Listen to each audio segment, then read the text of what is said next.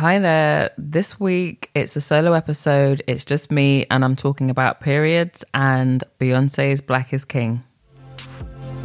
Welcome to the Beauty Me podcast. My name's Charisse Kenyon and I've been writing about beauty for around 15 years. During that time, I've heard so many stories about how we approach beauty, our routines and the traditions that make us who we are. I wanted to create a space where I could discuss these rituals further with people from around the world.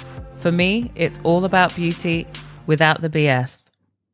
Firstly, I want to talk about periods, and it's kind of like an icebreaker right now because I don't know why, but recently I've been thinking about my period a lot, and for some reason I'm talking about it a lot with other women.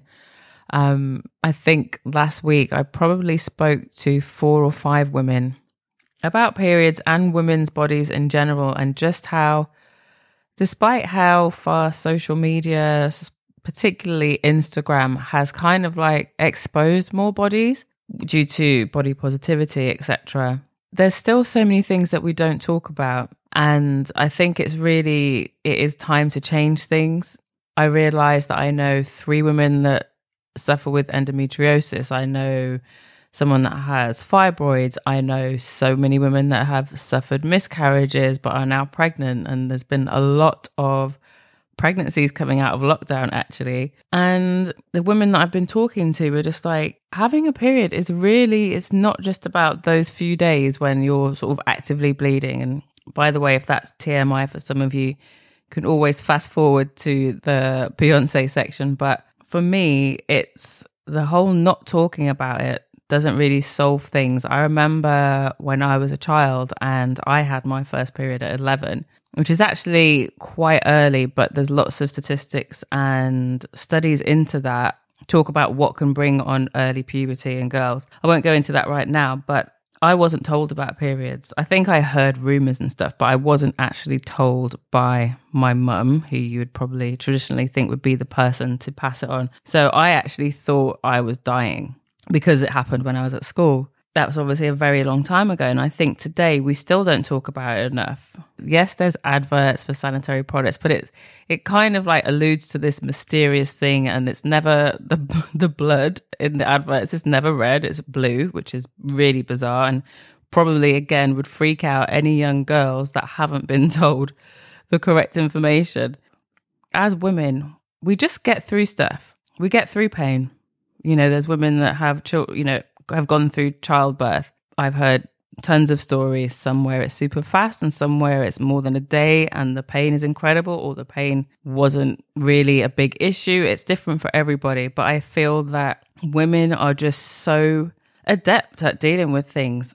I always joke about it with my husband when I watch MMA. I'm really into MMA, mixed martial arts. So I watch a lot of UFC. And I always say to him, the women's fights are far better than watching the men, because women seem to have this thing in them where they will literally fight to the death. Like they will go so hard, whereas the men are a bit more like dance around this, be cautious. The women really go for it. And I honestly think that's because pain is in our DNA, dealing with pain, dealing with suffering. And when it comes to periods, we tend to think, okay, it's come along. So for the next 3, 5, however many days, I'm going to probably feel a bit more moody, a bit more emotional, a bit more sensitive. I'm going to crave certain things. I'm going to go through pain in different ways. Perhaps right at the beginning, perhaps the last few days, I'm going to get awful back pain. Perhaps I'm going to deal with things like, I've heard that some women suffer from 1 minute it's constipation, 1 minute it's diarrhea. There's so many things that go along with it, but we just deal with it. We just get on with it. We buy the products that we need and we deal with it. Maybe we have a hot bath, or maybe we've got our own ways of dealing with it. And I just started thinking that if it wasn't women that had periods, if it was men that had periods, how different would the world be? And perhaps I'm making light of it, but I can't help thinking that, we'd probably work 3-day weeks because they just couldn't cope with the pain because they're not used to it. Say if it was just landed on men overnight, men have periods. I just think they don't appreciate it. And what we've been doing is just getting through it. We just work through it. And I think the reason I've been thinking so much about it this month is because this month I had like a lot more pain. I had a lot of back pain. I had like kind of like buzzing in my legs. So I was like, I need to move more, but I was so unmotivated to work out. I tend to work out like at least 5 times a week. I didn't want to work out. I didn't want to walk. It's been really hot. Couldn't be bothered to go out. I would get up early to do my work, and then I'd be like, I don't want to do any more work. I don't have the motivation. I usually love skipping. I was like, there's no way I can physically skip. Like, I felt so heavy. I felt groggy. And I was like, why don't I just allow this for once? Why do I have to fight it? Why do I have to be in this struggle? Like, oh, you should be working out and you should be doing more work and you should have 5 back-to-back Zooms. Like, what if we looked at things differently? What if we looked at the whole cycle and thought about, well, I know that the day before or a few days before I feel this, so maybe I will not have meetings on those days, or perhaps when it's like in full flow, to pardon the pun, but maybe those are days when I absolutely should not be working. Maybe I should take 2 days off in the week instead of at the weekend. It's not the same for everybody. Not everybody can afford to take time off or even change their work schedule. I completely get that. But for me personally, working for myself, I was just like, perhaps I just need to change things up and accept it and just be a bit kinder to myself. Why do I have to push myself through it? Why can't I say, right, I'm going to have 2 duvet days. I don't need to take the whole time off, but why not just allow myself to kind of recharge my batteries or use it as a time to channel my creative side? Throughout the different conversations I've had in this past week with different women, somebody was talking to me about how past studies on men's birth control, it just didn't work out because the men ended up feeling too moody. And I was like, okay, so it's just our job to take those pills. I myself, I was on the pill for more than half of my life. And I came off it when I met my husband because he was just like, he didn't like the idea of a chemical being taken into my body, or obviously it's an additional hormone, depending which pill you're on. That changes how my body works. I came off it and even taking it affects so many things. I remember going to the doctor, a female doctor, and saying I wanted to come off it. And she was like, but there's nothing wrong with it. If there was something wrong with it, we wouldn't give it to you. And I was like, no, it's part of a pharmaceutical company's like bottom line. They need women like me to keep taking the pill so that they can keep making money. So I've kind of gone off the subject of periods itself, but I just think we do need to talk more. We do need to talk more about what we go through and perhaps like kind of try and tailor our work to suit our mood, because even without periods, I think as human beings, we kind of like have moods and we have phases. And I think most of the time we're going to work against those things because we have a deadline and we have bills to pay. And all I'm saying is that maybe if we all took a bit more notice, it's like, I know I'm not saying anything new here, by the way. I'm sure several of you out there have period coaches. I've never had one and I'm hoping to get one on the show actually. So if you can recommend anyone, please do let me know in the DMs. I would love to meet someone that can just sort of explain what are the benefits of tracking these things, because I do think it makes sense and I can use my Fitbit to track it, but I honestly don't trust my Fitbit.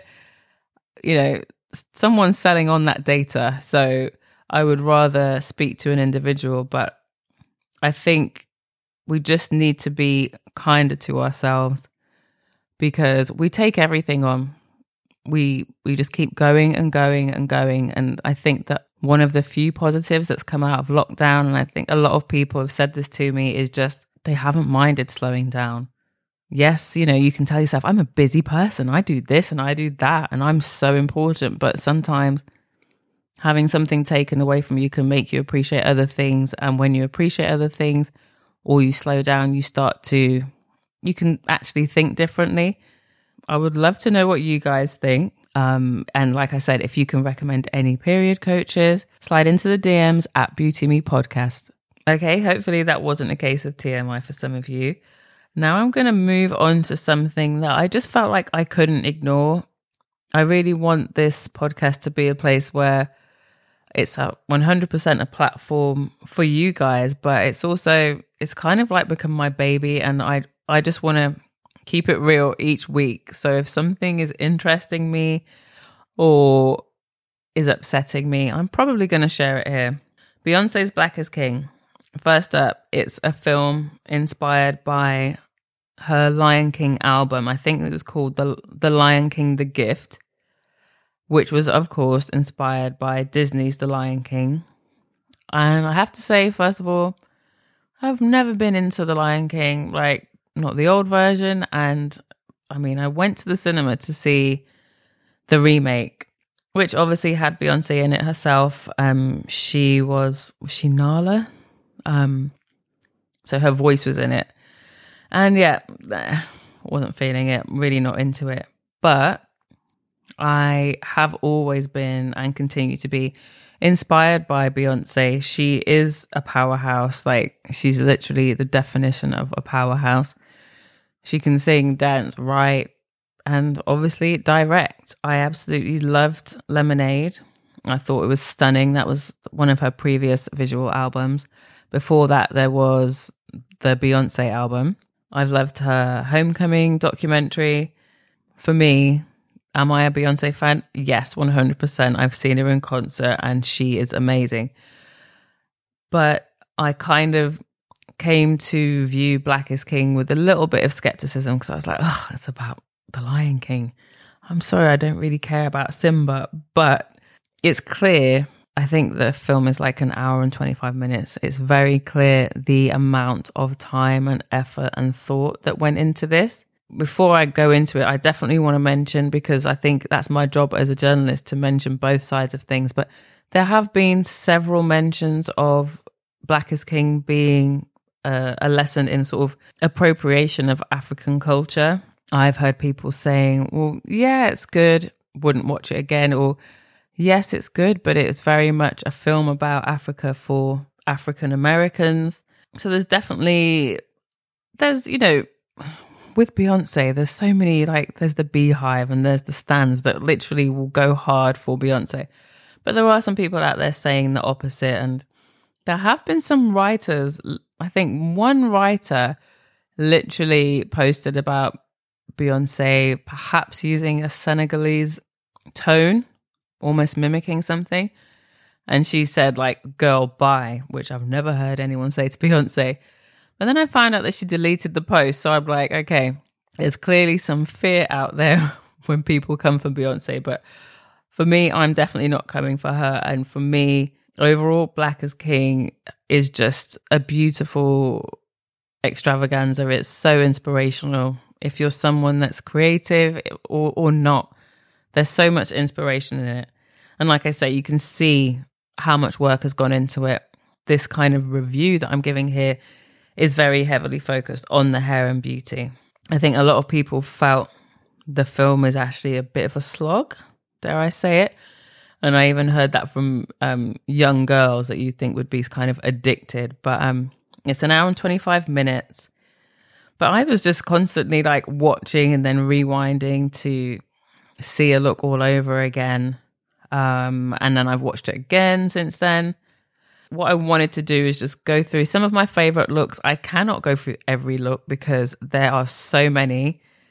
Literally, the first song that I'm going to mention is it's called Find Your Way Back. And I can't even talk about a look. I think there are at least 5 looks in this one song. In this video, there's like tons of sparkle.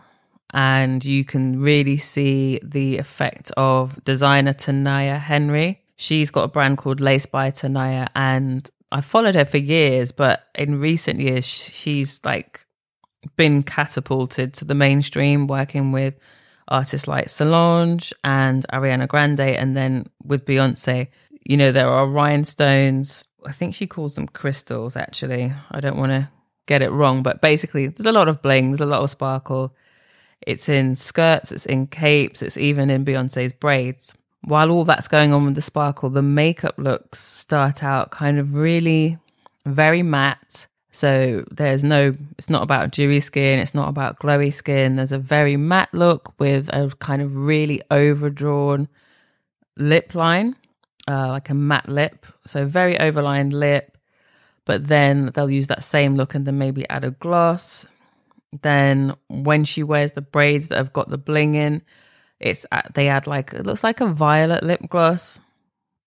And then one of my favorite looks from this song is a black lip. It's like a black lipstick, and her eyebrows are kind of like undone. I don't know if you've ever looked at Beyonce's brows before. She's got quite thick, curly brows, and they've kind of like almost like just drawn a line through them and then smudged it a bit. They are not heavily defined. They are not super neat.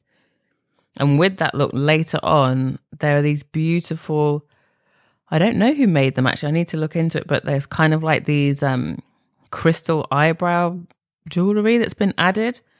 I'm going to save all of the looks that I mentioned. I will put them on the Beauty Me podcast Instagram so you can see what I'm talking about. In that video, there's also a beautiful, very disco vibe going on. There's like these gold eyes, very soft focus, and lots of glitter and glossy lips. So that's just the one video. So I hope you're keeping up. Bearing in mind that that's just that one video, I haven't even really got into the hair. But that's because for me, the video that really shows like the sheer wealth of hairstyles that were inspired by the African continent it's called Already, and it's got a lot of airtime, this one. For me, this video, I mean, Beyonce goes from like knee-length braids to silky wavy weaves to this amazing kind of half up, half down look. The up part is traditional Bantu knots, and then the rest of the hair is braids. And this look, along with tons of others, was created by Beyonce's longtime hairstylist who's called Neil Farina. He's Trinidadian, and he's been working with Beyonce, I think, for her past 5 world tours. And he's also the guy behind that beautiful US Vogue September cover she did, I think, which was shot by Tyler's Photos. I'll post this on Instagram, but on Farina's Instagram, he says the word Bantu translates to people in over 400 African languages. And he says if you look at the middle knot on Beyonce's head, it actually reflects the shape of the Egyptian Ankh symbol, which means life. As you can imagine, Farina and the team have been interviewed a lot since Black is King came out. I think it was the 31st of July. I was quite surprised to read that he said Beyonce came to him and said, "This is my baby and this is the right moment." And she had all of these references showing African hairstyles dating, way back. So I was really quite surprised that someone of her stature would actually be involved even in those details. So obviously, as I mentioned, Neil Farina worked on this, but he obviously had a huge team, including the brilliant Nakia Collins and Nicole Newland, who actually created some beautiful braided headpieces.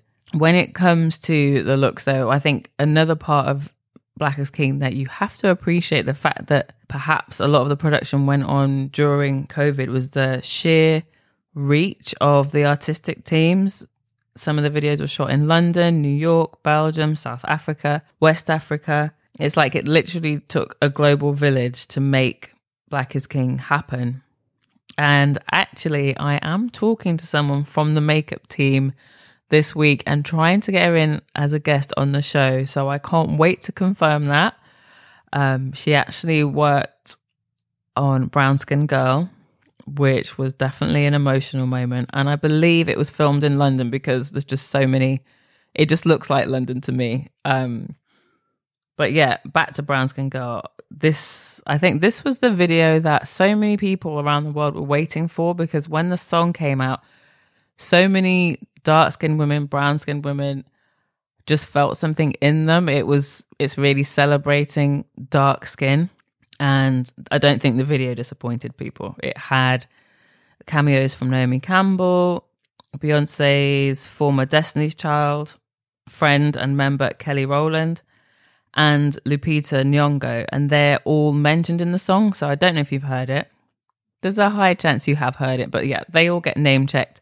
So it's really cool to see them in the video alongside Beyonce.